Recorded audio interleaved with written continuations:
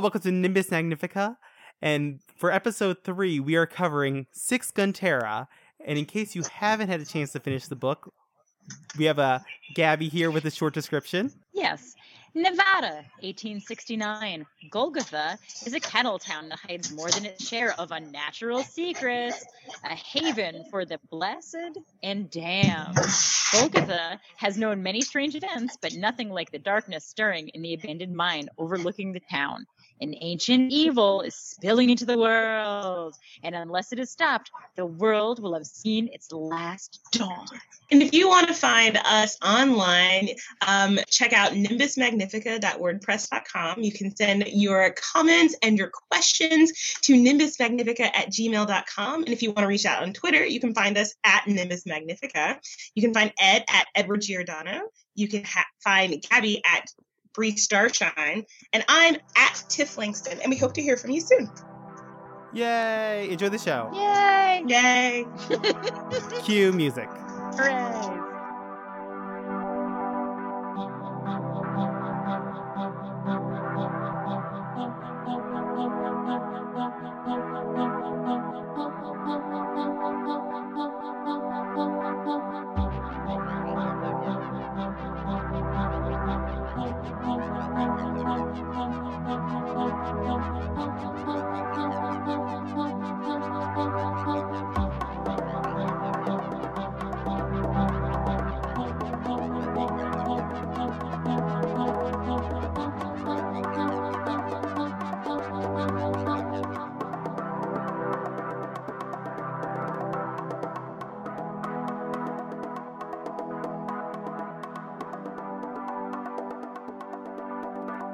Hello, welcome to Nimbus Magnifica, episode 3, and I am joined by...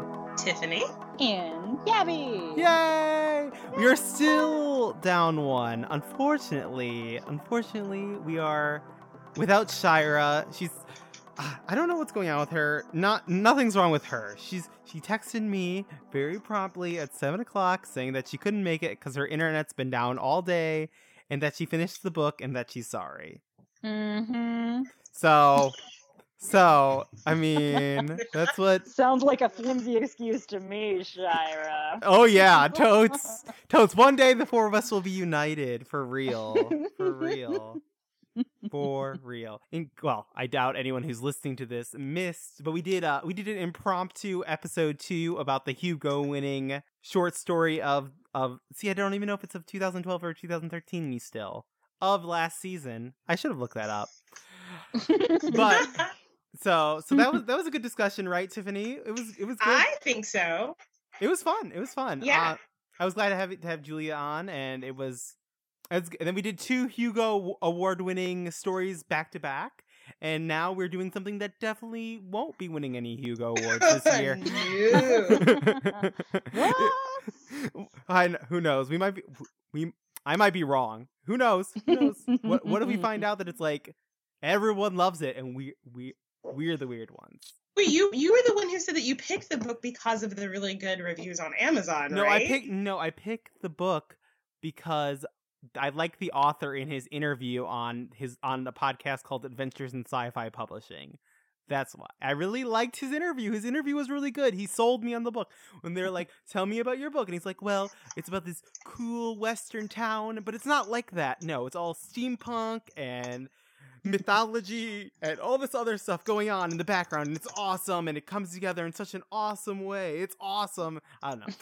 That's not really his direct quote, but he made me believe. He's like, people say that like the town is really lively and you could feel like you live there by the time you finish the book and everything's just so good. Well, so I just looked at the Amazon reviews and they really does. I mean, the worst, you know how they pick like one good review and one bad review? The bad review, the title of it is very cool with some unexplored potential and it's 3 stars. So there are no 1-star reviews for this book on Amazon. So it has got some good reviews. Gabby, how have things been the past month and a half? Before well, it's been I don't know, it's been fine. Are you still liking your new apartment? I'm loving my new apartment. I've gone on a couple of little excursions back home up to Albany to visit family, and recently I've managed to once I realized I had 3 weeks to get ready for a 10K race and a 5K obstacle race the next day that I haven't trained, I've managed to injure myself. So now my back's all jacked up and I'm highly medicated this evening. So that's fun. You say that like it's a bad thing. Well, I was also medicated a lot while I was trying to read Six Gun Terra. And Hey, that it could have made increased your enjoyment of the book. Don't deny. Indeed. it made me read more of it than when I wasn't medicated. Yay! It increased your enjoyment of the book. Yay! So, okay, for the record, this is the last time I get sold on a book just because the author he gave a really good interview. I challenge you to listen to his episode of Adventures in Sci-Fi Publishing and tell me that you don't want to read that book because he made it sound awesome. For the record. Well, I'll take that I challenge. still need to read the book. Well, Tiffany's ahead of the game, so I mean, full disclosure, I did not finish it. yeah. I'm gonna go next Yeah. because Tiffany's the exciting one of the three of us right now. With me. Oh, pressure. Not really. All you have to do is talk about how awesome your life is. That's all you have to say. Like, oh, so much pressure. Whatever you say, Blair. What was her name on Gossip Girl? Blair. I don't know. Whatever. Rich Blair lady. Is that like a Blair Witch Project spinoff? Why are all the rich girls named Blair? Wasn't Blair the rich one in the Facts of Life too? Probably. Is it like Windermere? I don't know. Yes. I didn't do anything that exciting. I've been working out a lot. That is what's going on. I've been binge watching Survivor. That's something else I've been doing.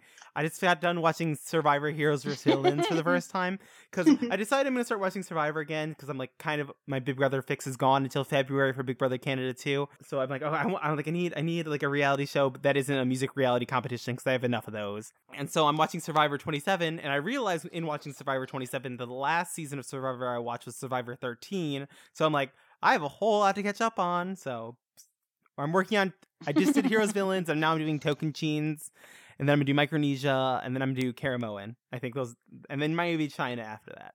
So yay, Survivor, and you know, Survivor is great motivation to keep working out because everyone's so freaking healthy and ripped and stuff. I'm like watching it, and I'm like, oh, I should take a break and do some jumping jacks or something because look at me. Look at this body. I eat out. Hey, I've got a question for you. You said that you were no longer saving to go on a cruise. You were saving for something else. Do you care to share what it is you're saving for instead of going on a cruise? I'm contemplating making a move next year. Ooh. Contemplating. So I want to do a cruise, and I found some good cruise rates, but it doesn't make sense to do both in the same year. Like, and not have any savings when I get there. Right? Let me tell you this. The last cruise I took, my husband and I went on a 7-day Caribbean cruise. We went to Dominican Republic. We went to U.S. Virgin Island, St. John, Tortola, which is a British Virgin Island, and Half Moon Cay in the Bahamas. And it was $3.99 before taxes. Dang. It just depends on when you travel. Because if you go, it's all about going on off season. I want to go on off season. We went in January, like the week after New Year's, and the prices are really low because no one has any money because you already spent all your money for Christmas and stuff. So if you go between January to February, but not during Valentine's Day, or in like October, November, but not during Thanksgiving, you can go 7-9 days for less than $500. It's I found reasonable. Okay, no joke. I saw on Expedia a couple days ago. I saw a 11-day cruise for $299, but it left September 30th. Like it was so I was like, oh shit, if I could just take 11 days off. Can I also make a suggestion to you? The first time that you go on a cruise, I would actually suggest you don't go for 11 days, especially if you don't know how seasick you get. Because being stuck on that boat for that long could be problematic if you're not used to it. It's true. I guess I'm optimistic that I'll be okay. I mean, I didn't do anything. I didn't purchase anything, so I was just looking at it. I was like, if I was just a working or like a house husband or something, and I would just go be like, bye, honey. I'm going for 11 days on this cruise. TTYL. Wow. It was a decent cruise too because it started in Amsterdam and it went to Spain and Portugal, and then Oh, to New York. you found an 11-day European cruise for $290. That's impressive. But Wow. The problem but is the expensive part is getting there, obviously. Yeah. but it left on September 30th, and I was looking at it on like September 25th. Like Mhm. that's They're how- trying to sell. We're trying to sell it, last minute stuff. So I mean, I'm like debating with. See, this is getting totally off discussion. I'm sorry, listeners. I'm debating if when I do a cruise, if I should just should I be waiting till last minute? Like, is that where the good deals come? Like, they need to spell the seats. No. I think a lot of the time it's the price to get there. Like if you can, because I know a friend of mine used to go get cruises crazy cheap all the time, not necessarily last minute, but we lived in Jacksonville and it would leave from Jacksonville. Right. So, so just a friend would drop her off. Obviously you're talking about a European cruise that leaves from where? Amsterdam. Amsterdam. So what's it like? So at last minute, what would that be, like $4,000 for round trip tickets or something? I mean, it would be. Well, you only insane need to a get one-way there. ticket. You only need a one-way ticket because its arrival is New York City. Oh. So you would need a one-way to Amsterdam and then a one-way from New York City back From to New York wherever. City back. Yeah, Yeah, that's interesting. Okay. Sketchy. See, Why when is we it went, sketchy? I don't know. It sounds weird. Like you just need a one-way ticket to somewhere really remote, and I swear we'll get you home. I promise we'll get you there. And $299, you're gonna be in the baggage with the hold for the baggage. I'm just saying. But whatever. the end of September kind of starts the off season, so I think that if let's say that you were looking and the same cruise in like June would be 4 times as expensive, even at the last minute. Because that's summertime is when everybody kids are off out of school and stuff, and a lot of people are traveling, and so it's really difficult. It's very expensive to cruise during the summer, but I've always wanted to be like the type of person who could just get up one day and go, I feel like going to Spain, and to go to the airport and do that. But I work for a nonprofit, so no, that's not happening. Well, speaking of profit, let's talk quickly about Sweden. How awesome was Sweden? Sweden was fantastic. I will tell you this though, just off of your sort of reality TV. I saw 2 things there that I had never seen before. I saw Dragon's Den, which is the British version of Shark Tank, which I've never seen Shark Tank. I mean, I've heard about it, but I've never seen it. But Dragon's Den is awesome. So if you're not familiar with the show, it's like where people who have like a business idea will pitch it to these millionaires, and they can decide whether or not to fund their business idea. Mm-hmm. But Britain they're like cutthroat. It was really the fun to American watch. version is pretty cutthroat too. Like I haven't watched seen a the few American version, episodes. But the British people have lovelier accents. I don't know. Oh, of course they do. And then I saw MasterChef Australia with Swedish subtitles. Lol. Whoa. Awesome. Yeah, I don't know what that was about, but it looked a lot like MasterChef US, but the sets were a little bit different. But yeah, I was like, why is there not a Swedish version of MasterChef? I don't know. Anyway, Well, did you watch Expedition Robinson? Because that's the Swedish version of Survivor. No, I didn't, but that sounds interesting. But I don't watch the American version of Survivor because I'm like one of the 5 people on the planet. No one watches it anymore. No, I don't watch What's it crazy anymore. is I was looking at the ratings over time of Survivor, and the first season had like 54 million viewers. Like, whoa, that's crazy. Yeah, but how long ago was that? That was before. That was 13 forever ago. 13 before years ago. TiVo and Netflix and stuff. But Sweden was great. The weather was lovely. It was cooler there than it is here. It was probably in the mid to upper 50s for the most part, but they have fabulous public transit, and bought this thing called the City Pass, which gave you about a 72-hour City Pass. You got all the public transit, tram, subway, buses, but it also gave you admission to like the majority of the museums as well. So that was good for being a tourist. They eat a lot of seafood. I had some herring. Herring is very fishy and tastes very good. But it was also the start of lobster season. And so they have really delicious lobster and crawfish and shrimp. They also really like licorice. I mean, they really like licorice. Hey, you bought me some licorice, and I haven't gotten it yet. I did. I mailed it on Thursday, but I didn't mail it priority. So I'm excited. Oh, yeah, whatever. I'll get it when I get get it. Well, I went to a restaurant and they had creme brulee, and the creme brulee of the day was licorice flavored. And I was like, that's terrible. Like, why would you do that? Yeah, so I don't know. But I brought back a lot of chocolate. and cookies. Because that's what, when I go to places, that's what I want, your candy and your cookies. But I was at a conference and it was great. I mean, for conferencey things, they had, because it was a conference that was devoted to like food tourism, and there were a lot of food tourism people. They had a lot of social events that centered around food, which was great for me. We had a beer tasting, we made bread in like a brick oven. It was really cool. So I had a good time, and I would highly suggest that if you have the opportunity to go to Gothenburg, Sweden, actually flying there wasn't terrible. I think when I bought my ticket, probably about 6 weeks before I left, it was about $800. So. Oh wow, that's about the price of like flying cross country here. So yeah, so it really just kind of depends. But when I went there, I flew from Memphis to Detroit, Detroit to Paris, Paris to Gothenburg. So we were in Paris for like 2 hours, didn't really get to do much. And then on the way back, Gothenburg to Amsterdam, Amsterdam to Detroit, Detroit to Memphis. Hey, you should have just stayed in Amsterdam and took the cruise back. You were already there.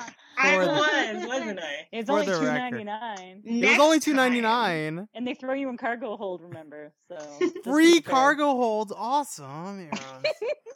Now, is there a 24-hour buffet with a cargo hold? Okay. Now that we not wasted. There's no such thing as wasted time on Nimbus Magnificum. But now that we are 15 minutes into the episode and the book has only been vaguely mentioned, we should probably go into it. I would like to have a caveat that says our previous discussion was much more interesting than the book was. Ooh. Now, I'm sorry. Do you hate me for picking the book? I mean, it's okay. No. But you should.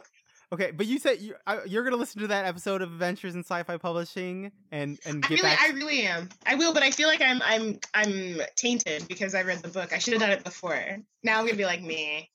But you listen to it and be like he makes it sound so good. I mean, it's always good to be a good salesman of your own work, of course. I don't know, but it was good.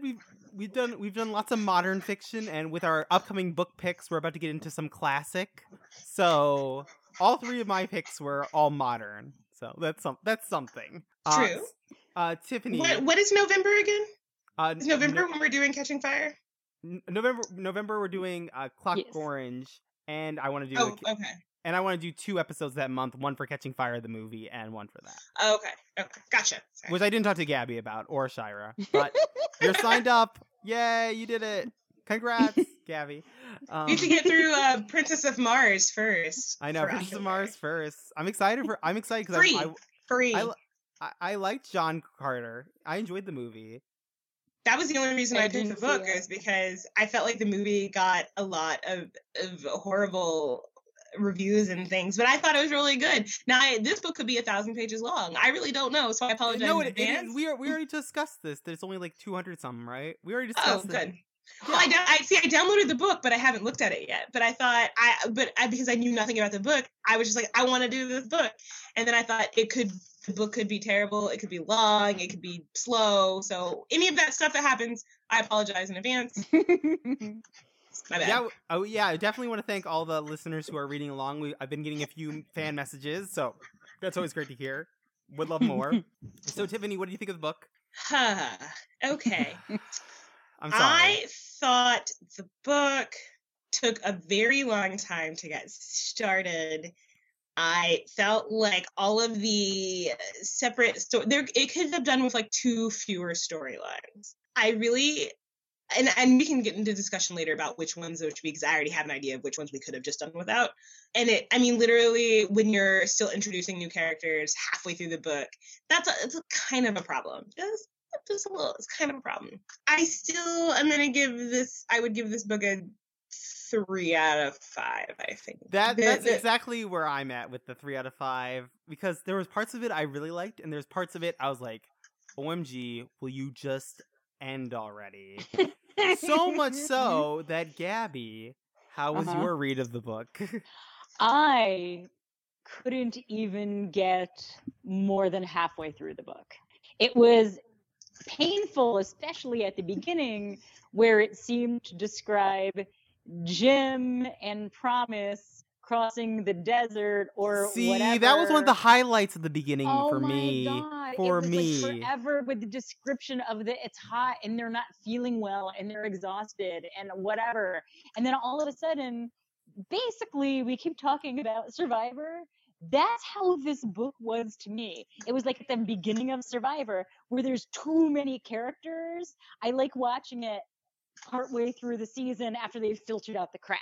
And that's kind of, unfortunately, what I couldn't do was filter out the crap. And I wanted to figure out, like, well, I just kept trying to push my way through, figuring, well, it must be important that they're introducing all these characters. But it was also so, like, I don't know, like sporadic. Like you'd be into something, they'd be explaining something, then they'd be getting into a conversation, and then boom, suddenly we're in a completely different location with completely different people, and it made no sense. There was no connectivity, and it completely just turned me off.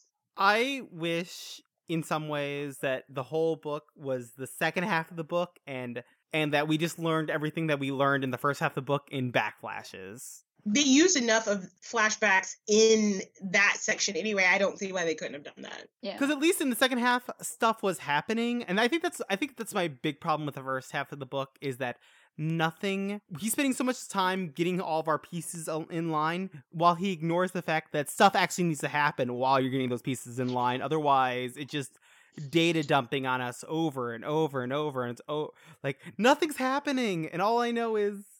And you're giving me backflashes about these characters I don't care about. At least when they're like caught up in the turmoil. I will say by the end of the book, I was like, it was interesting to me that a lot of the heroes of this fantasy book were a female, a gay man, and a half-breed were essentially the heroes of this book. I feel like there's something to be said for that, if nothing of just me saying that.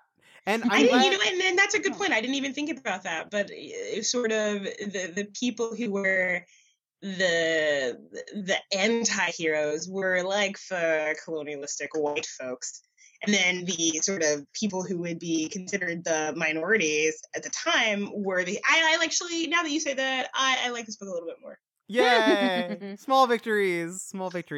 So I thought that was from just like Emperor Soul. How's the two strongest characters were female characters. Like it's like really great to see in this setting. And I was so afraid that for a long time that the gay character was going to be villainized, like lots of things in the 80s. Like that was the thing to do in the 80s, right? But they pointed out bad things about the gay character, bad things that he did. But they also pointed about good things about him too, so it was a realistic. Yeah, I'm glad. I mean, of everything that I read, that storyline was the one that meant the most to me, that I cared the most about. Like the mayor and his piano player boyfriend, and then he was also a Mormon, and he had these crazy wives, and I was like, oh my god, like that was super interesting. I didn't need to be hearing about, I don't know, some Jim who I don't care about, and then all of a sudden, boom, a conversation between the devil and an angel or something out of nowhere. Hey, Lucifer and Bika's conversations are seriously my favorite. But it just out of nowhere. It was so bizarre. I'm like, am I reading a completely different book right now? There was a point in the sort of midsection of the book when I read a chapter, flipped back, read it again, and went, "This is bananas." Bananas. And I'll tell you when it was. It was when the shopkeeper, Augie, who is also my dog's named Augie, goes upstairs, and the head of his wife is in a jug. And I was like a fish tank, and I'm like, what is going on here? I think this is crazy. That was the point I was like, this is bonkers. Well, my bonkers moment was when the mayor's drunken wife was like, lured away. I guess she thought she was going to have a sexcapade, and then she was in a mine. I'm like, what is going on? And then Didn't they do some work some juju on her or something? It was crazy. As far as some blood, they made her drink some blood, and then they threw her over a cliff. Yes! And then she became the mother. That was so weird. I'm like, okay, and yet I could not press on. Let's do a character that I know because me and Tiffany discussed her before, so I know that we both like her. Oh yeah. Maud. Who doesn't love Maud Maud? Stapleton. Maud is awesome. She And- really is. And I like the inclusion of the Jewish mythology of Lilith. I thought that was at least intriguing in concept. I will tell you, I felt like Maud was probably the only character in this book that had, to me, the right amount of backstory. Like, you learned where she learned sort of her craft and how she does things and why. There wasn't a whole lot of extraneous stuff. And I appreciated that. It felt like it was enough where I was like, okay, not only is Maud super cool, but her great grandma, whatever, is also like pretty badass as well. And then you get to the point, and then she kind of disappears in the middle. You know, her husband dies, whatever. And then she comes back to the end and kicks butt and saves the day. Like, it felt like a chain in this story that was well thought out, well described, in just enough detail to me. Would the story have been stronger if we just stuck with Jim, or we just stuck with Maud, or we just stuck with someone, like anyone, like the mayor, the gay mayor? I love that guy. Hey, why not? Oh, Ringo. Speaking of Ringo, another person who didn't really come into this story until like it was over halfway done. I feel like it needed some of those multiple lines, but even there was, I think, no sort of main character. Like, the first part of the book, it was about Jim, and then it was about Mutt, and then it was about the mayor, and Maud's kind of sprinkled in there, but I can't point to one person who I said completely drives the story. And I don't know. But the structure. Well, the thing is, what made the ending in my mind work so well is all those elements came together in a way, at least somewhat.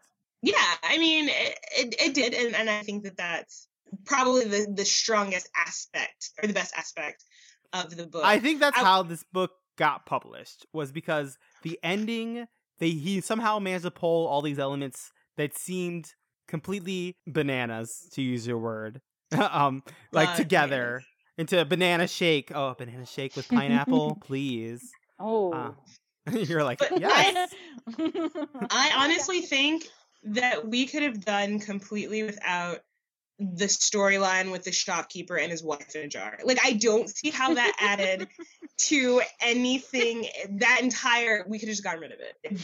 He wasn't even one of the ones who were fighting at the end, was he? Exactly. Like, Get rid of it. It was just there. It was just not wasting. I'm sorry, RS, if you're listening to this. Although you probably haven't, because you probably are like, what is this cruise discussion? Anyways. We lost him in the first 15 minutes. Yeah, we already lost him. So yeah, Buffer, a part of the fight in the end. Non-essential. Yeah. Get rid of him. If he had gotten rid of it, we could just pull back like one less storyline. I think it'd have been a lot tighter. When he ends up getting the coach and driving off with him and what's her name, Gillian, because her wife's name was Gert, yeah, and they go off, I was like, he's not even a part of this. No, done. Just get rid of him. I'm done with you. There's a lot. It was weird. It was strange. And then you had the guy who got mad because he wasn't taking care of his wife's head in a fish tank and wasn't cleaning the water. And I was just like, why? Unnecessary. Was this book more interesting than a straightforward Western? No. I can't tell you the last straightforward Western I read. I took an entire class on watching Westerns, but I don't think I've actually read one. So I'm unequipped to answer this question. Okay. Well, from my dad loves Ponderosa. I think he would own the VHS tapes for it, not the DVDs. That's far too advanced for him. But it was, to me, at least it was better than that. Like, it was like if you're like, oh, this is a Western with exciting things going on. No, okay.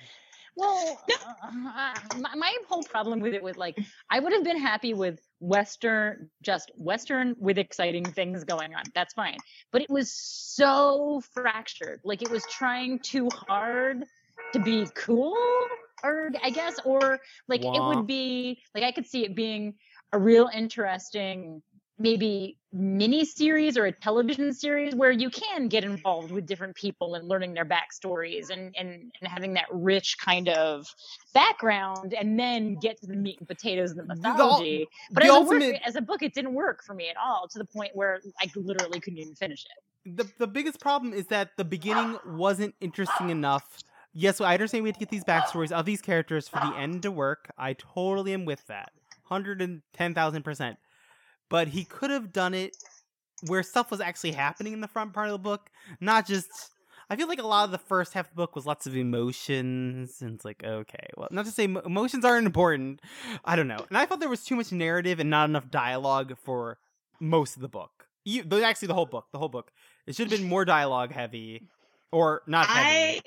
I agree. I think, and I apologize, listeners, because I know that in the first episode I was the person who said I wanted more backstory.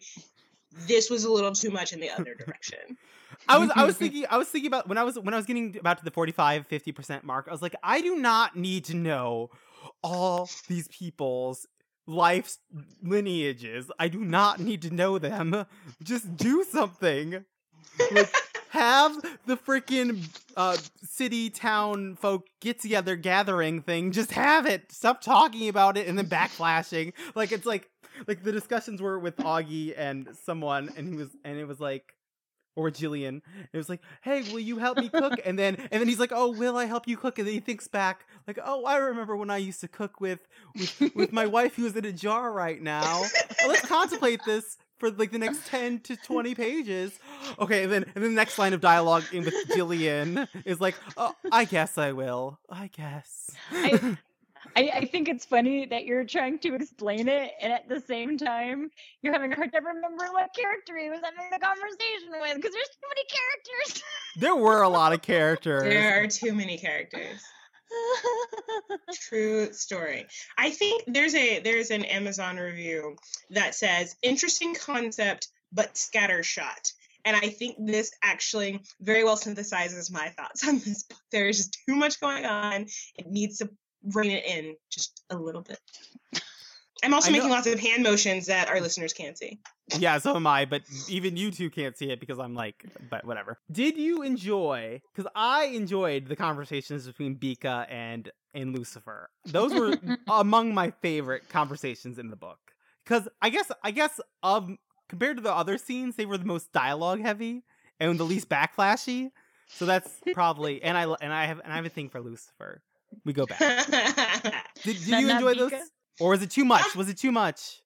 No, I like those scenes. I think because I imagine Lucifer and Bika like in a bar drinking a beer, shooting the breeze. And they're like having these like discussions, these existential discussions about why the earth is going to burn in a fiery ball of flames and stuff. But Lucifer's very like nonchalant about it. He's like, it's going to happen. Or fix it. Whatever. I said 2 weeks ago, Lucifer was my favorite character. I still contend that he was, especially at the end. I loved his conversation with Bika at the end. I thought it was so good.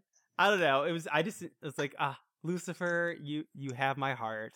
It's like, Lucifer had some real talk. He said, good job, but no one's going to pat you on the back. No one's going to invite you back. You're stuck here with these people because you screwed up. Real talk. Real talk Lucifer. It should be a talk show. Real talk with the devil. Like what would that Spanish version of that be like? Hablaos con diablos. So now for me, the Bika Bic reveal was a reveal to me. Did you know? Because I didn't know. I didn't know. My husband knew, though. He said that it wasn't a surprise to him, but he's definitely more well-read as far as that's concerned. It was a reveal to me, though. Bic, who owns Paradise Falls, correct? Mm-hmm. I might be wrong. Okay. And is actually Bika, the angel from the stories in the beginning. Oh my god! See, doesn't that make it a little bit better? A little bit better? It does. I'm waiting for the hook so that I can get sucked in to finish the book. The sad thing is you're probably going to finish this and you're going to finish the book. is what's gonna happen. Maybe not. Maybe I don't know. I'm not reeled in quite yet. You're not being sold on this conversation. Oh, You know what I God. need to do? I need to listen to that podcast first. And Yeah, then you need to come back and do the second half of the book. Yeah, you'll listen to the podcast. You're like, that sounded so awesome. I'll read that book. It's gonna be awesome. The literally the last like 40% moves really quickly. There's just a lot going on, and it all sorts to tie together. And you're going, oh, okay, I understand why people were acting nutballs insane. 75 pages ago. Now it's starting to make sense. And now it makes sense why that guy got sick in the beginning of the story, and no one understood why because of the great worm. I don't know. It just so many things happened. I don't know. Okay, so let's recap. There's a great worm. Yes. The devil. Yes. A dead woman in a jar. Wow. The world, they saved the world. The world was going to end and they saved the world. And it all happens in 1869. Why don't you want to finish this book? Just a question, because I did not finish the book.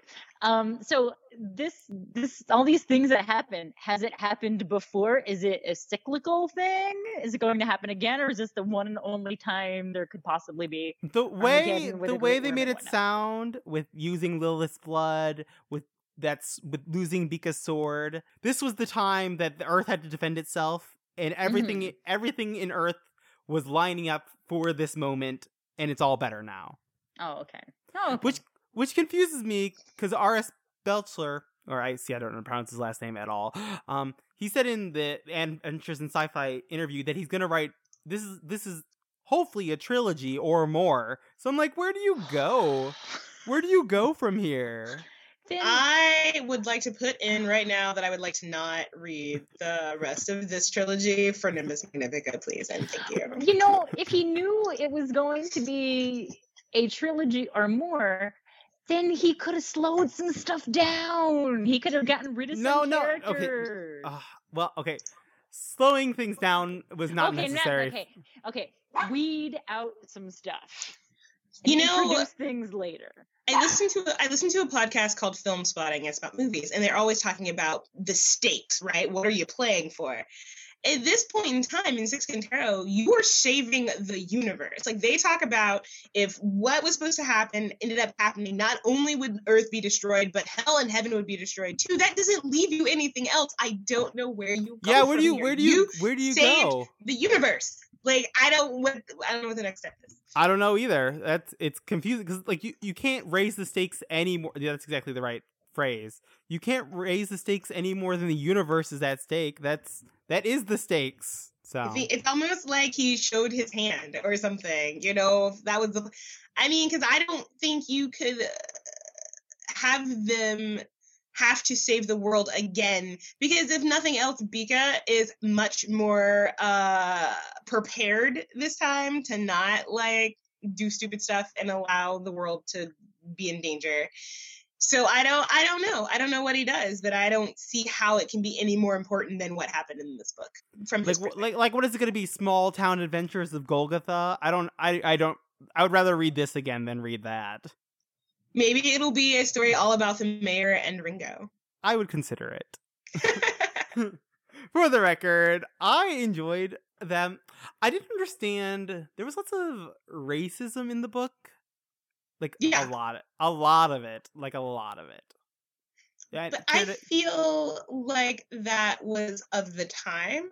Perhaps, I was talking to my husband who is in the process of reading the book, and I think my biggest issue is that the book doesn't feel genuinely about the 1860s, right? Like, if you read something by Mark Twain, something that was written back then, there's just a different kind of feel to it. It doesn't quite hit that mark.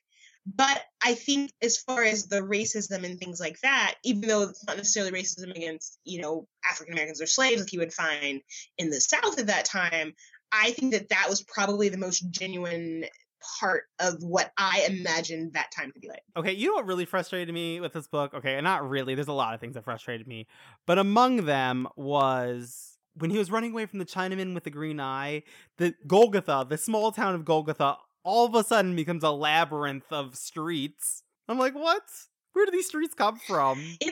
It's like if you ever watch an episode of like the Flintstones, and Fred Flintstone starts running, and he's running inside, and the same like side table and vase pass by every time because they're really just like looping him running in the same spot. It's like the building never ends. It felt like that to me. Like he just kept going and going, and this town is only supposed to be so large. I agree actually that stuck out to me as well. I was like, but he did hang a lantern on it, as they say in the writing world, which is like it suddenly happened, like a metropolitan or something. I'm like, yeah, you called attention to it, but come on.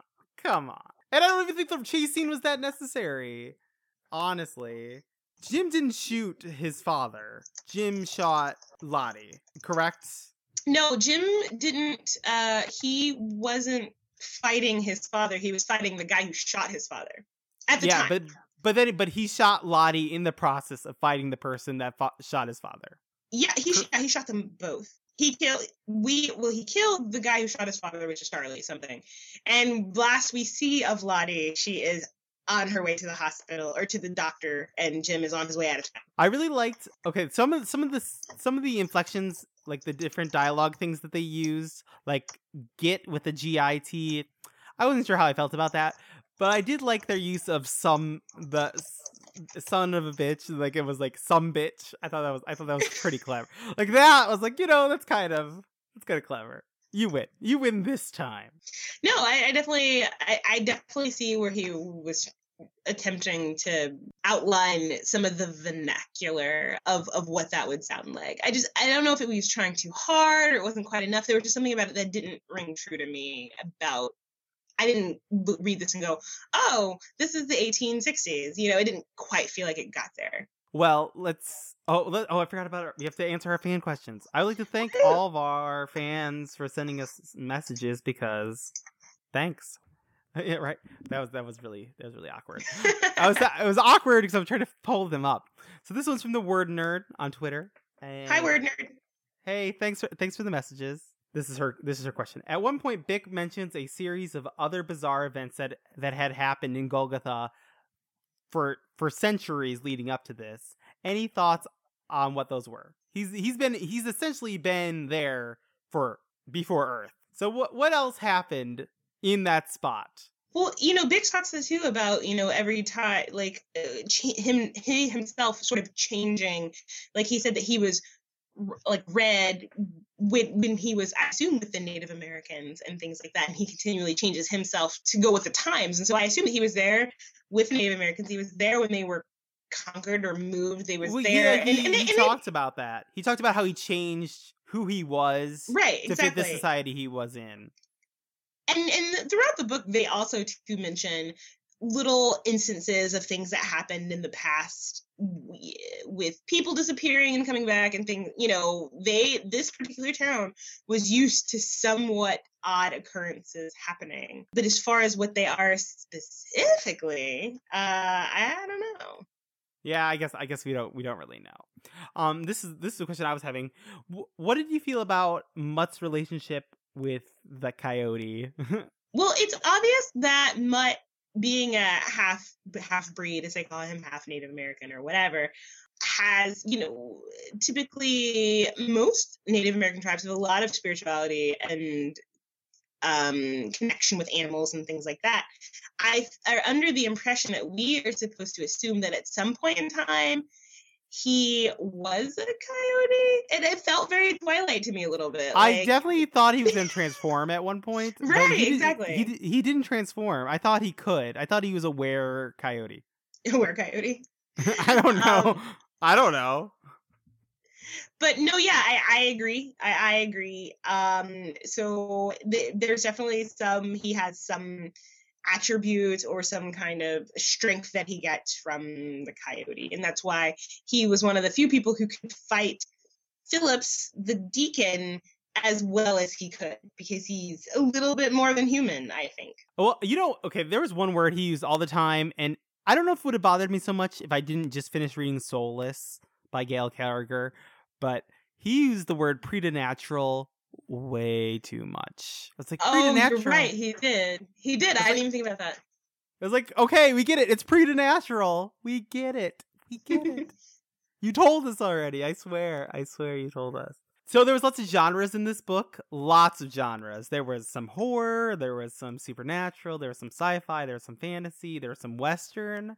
The question I have for you two, was there any genres that you felt were missing? Because clearly there was already a bunch. Good gracious. Well, there was a little bit, but there wasn't a whole lot of romance. I mean, there was like a touch. But if we cut out that Augie's timeline, then we have no romance. So no, we have romance with Holly and the mayor. I guess so. Technically, you have romance with the mayor and Ringo. Well, I'm thinking of romance, like when I'm thinking of a romance novel, there are certain aspects of a romance novel that don't show up in this book, namely hot, steamy sex scenes. None. You know, I'm okay with that. Which is okay. You asked what genres were missing, and that's a genre that What if a hot, steamy sex scene made the book better? Well, it depends on who it was with. Okay. I think that it would have had to have been delicately approached. And you started to, like, there was that when the mayor and Ringo go up to Ringo's apartment, house, or whatever, there was, like, the idea that they were having hot, steamy sex, right? But that, there was no descriptions. But it was it wasn't at the back of the Chinaman's bar. I thought it wasn't his. Because they said they went out of the back of the Chinaman's bar, went down the alley, and to Ringo's place, which is the second floor of some other place. But yeah, they went. See, I thought it was the second. I thought it was the second floor of the back of the bar. The Chinaman's bar. They leave the bar. They leave the bar. Okay. Just kidding then. Just kidding. Because I thought the Chinaman was like, we have a nice woman waiting for you, and then that was all pretense because he said, he's like, oh, I'm this woman, and he's like, hey, Ringo, you want to come help me break this filly? I don't know, whatever, and something really degrading, something like that. And he said even everybody in the building knew probably, but they had to keep up this pretense. And if you go back and read, they actually go back to the back of the bar, go out of the bar, and they go actually to Ringo's place wherever he lives. Okay, that makes sense, I guess. Both. But I actually don't think that should be a sex scene, like in the traditional sort of literary term, because I feel like their relationship means more than what. If there were going to be a singular sex scene in this book, I don't think it should be there. It could be anywhere else, but I think that is pure. It needs to kind of stay like he did it. That's my opinion. Well, let's go on to something fun that we did last time, and I'm hoping that we could keep doing it. Is movie potential, maybe, and dream castings. Oh, I like this question. Movie potential. I think the book has movie potential. If this was an hour and a half movie, it could have been an awesome hour and a half movie. I would agree because you could cut out a lot of the first half of the book could be taken care of in the first 10-15 minutes of the movie with just like some, well-placed, tightly knit scenes or flashbacks. And then the rest of the movie could be all about the last 40% of the book. I think it could be. Any dream castings that you have in mind? Let's see. Ooh, I would definitely. I would like a powerful someone. I don't know. I want to put someone in that Maud spot. I feel like that's a big deal. That Maud spot. Okay, I would like Dennis Quaid to play the mayor. The mayor. Okay. Yeah, I think he could do that really well. Plus, he already played a gay guy in Far From Heaven, so he could do that. He's already experienced. Got it. Yeah. Got it. Yeah. Okay, and then for Maud, but you need like an older lady that can kick butt. Well, not older, but like Uma Thurman. Nah, I don't know. That's a good one. Maud, I feel like is a difficult casting choice of them all. Like, I agree. She has to be a lot of things. She has to be really attractive. She has to be older, and she has to be able to kick butt. And that's a tall order. It's a tall order. Heather Locklear, but she doesn't look older. She doesn't look older. She older though? She's like in her early 50s. Okay. I mean, true, and like she doesn't look it, but she is. I don't know. Makeup can age you a little bit. That's true. It's true. Yeah, that I don't know. That one would be a difficult one. No, I'll have to think of that. Yeah, we might have to get back to that. And then, what other characters are we concerned about? You want to think about who's going to play Gerda in the jar? Oh my god, no! I tell you, those jars remind me of Futurama. I think that's a straight up Futurama reference. Straight up. Okay, what's sad to me is this was sold to me as a steampunk western, that kind of, and there are some elements. There wasn't enough to even say it. I feel like it was there, but not like, I wish it was a little bit more there, I think. Well, I mean, it wasn't sold to me as a steampunk western, right? So I didn't pick it up expecting that. So when you saw even a little of it, it was like, oh, that's right, something. exactly. But if someone said this is a steampunk novel, then yeah, I would have probably been a little bit let down, I think. A little, yeah, I kind of was. I was like, oh, well, it saddens me because there's so much I loved about the book. Like I liked the characters a lot. I thought it was really interesting who the characters were and their stories. I just thought, as I said 50,000 times now, that the beginning was just done in a way that didn't emphasize anything exciting about them, and that would have made it better if you would have compressed the first half into half of its size. This might be a completely different discussion right now. Completely. Yes, absolutely. Do we have any? Needs a little tweaking. It didn't need a little tweaking, but I approve of him trying, and I think overall I enjoyed the book. I will be rating it 3 stars though on Goodreads. 3 stars. Are you on Goodreads? I think that's fair. Are you on Goodreads? I should be, shouldn't I? I'm not. Yeah. No. Yeah, we should all be on Goodreads so we could be like judging each other's progress on the books, or you could be judging ours because you'll be done, or lack thereof. Yeah, or lack thereof. You're gonna be done with the books. You're gonna be done with the books. You're that's my count for the second time through the book. I already finished it once. This one was hard. This one was difficult. Did you make it through a second time? I went back and kind of picked spots that I thought we would talk about so I could be well versed on them, but no. I thought I started to, but no. But then you remembered the drudgery. But okay, you said something at the beginning that you didn't think the second half was the better half. So do you contend that the first half was the better half? Oh no, the second half was way the better half. I said at the beginning that you said that the book got way better, and I said that is debatable. It got better, but I don't know if it got way better. Okay. I thought you were contending like the first half was the better half. I'm like, really? No. Nope. Nope. So in a month, I have to look at what date. Do you have any issues with any recording dates in mind? Yeah, I got one day that I can't make, which is... Oh, by the way, iOS 7 calendar sucks so bad. Oh, it's the worst. And iOS 7 is such a battery suck. Ugh, worst. I cannot do the 27th. Okay. Well, that's good because I was planning on having us record on the 20th. How does that sound? That's good. I am free that day, yes. In the evening, yes. Yes, we are recording A Princess of Mars, October the 20th, and it's going to be awesome. I think I could tell you right now as I open up my Kindle app. I believe, and it's free, so that's something. Free. Now, did you buy 2 copies for you and your husband, or is he using your Kindle copy? No, he's using my Kindle copy. Good. I was like, please tell me you did not buy this book twice. No, this will be the second book I read on the Kindle because I can't. I mean, I like reading paperbacks, all well and good, but I won't spend $8 on a paperback when I can get the Kindle for free. Okay, the Kindle says that A Princess of Mars is 188 pages. So, oh man, yay, baller! See, that I should pick all the books. No, I'm just kidding. Balls, of course. So we will meet back on October 20th for our Princess of Mars, and then we'll meet back in November for 2 episodes, one for Catching Fire and one for Clockwork Orange.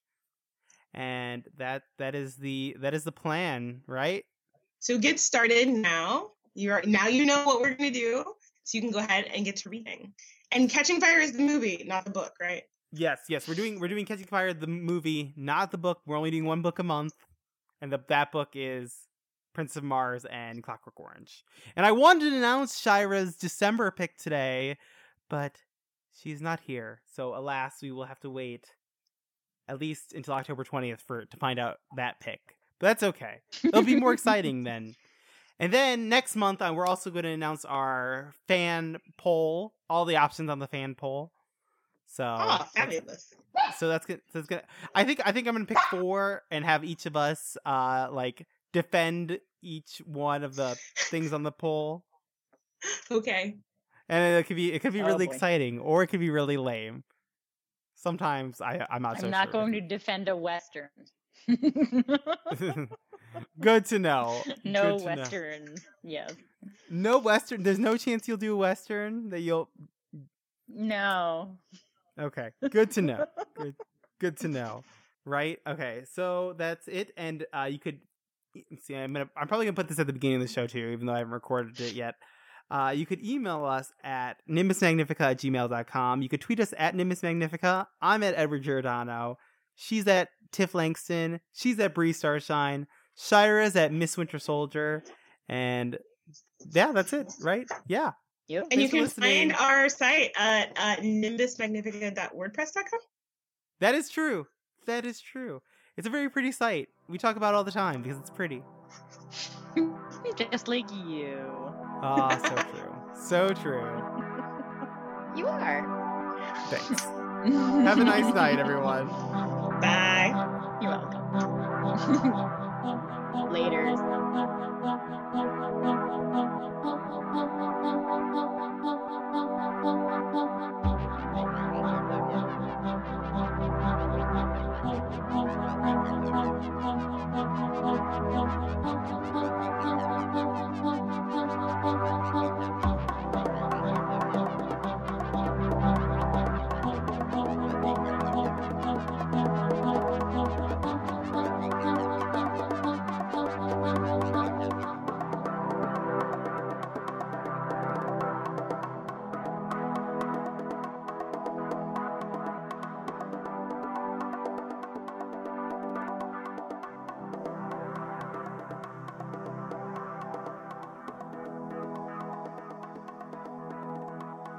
So my old job, before I got this job, I used to do PR for our local zoo, and we're one of only 4 zoos to have pandas. And I would come home and tell my husband about all the things they go through to try to get the pandas to actually procreate. And he's like, you should just let them die. Like, they don't want to live. If they wanted to live, it would be easier for them to have children, or babies, cubs, whatever. Just let them die. Well, I mean, he's got a little bit of a point, because female pandas only have a fertile window of like 72 hours in an entire year. So it's difficult.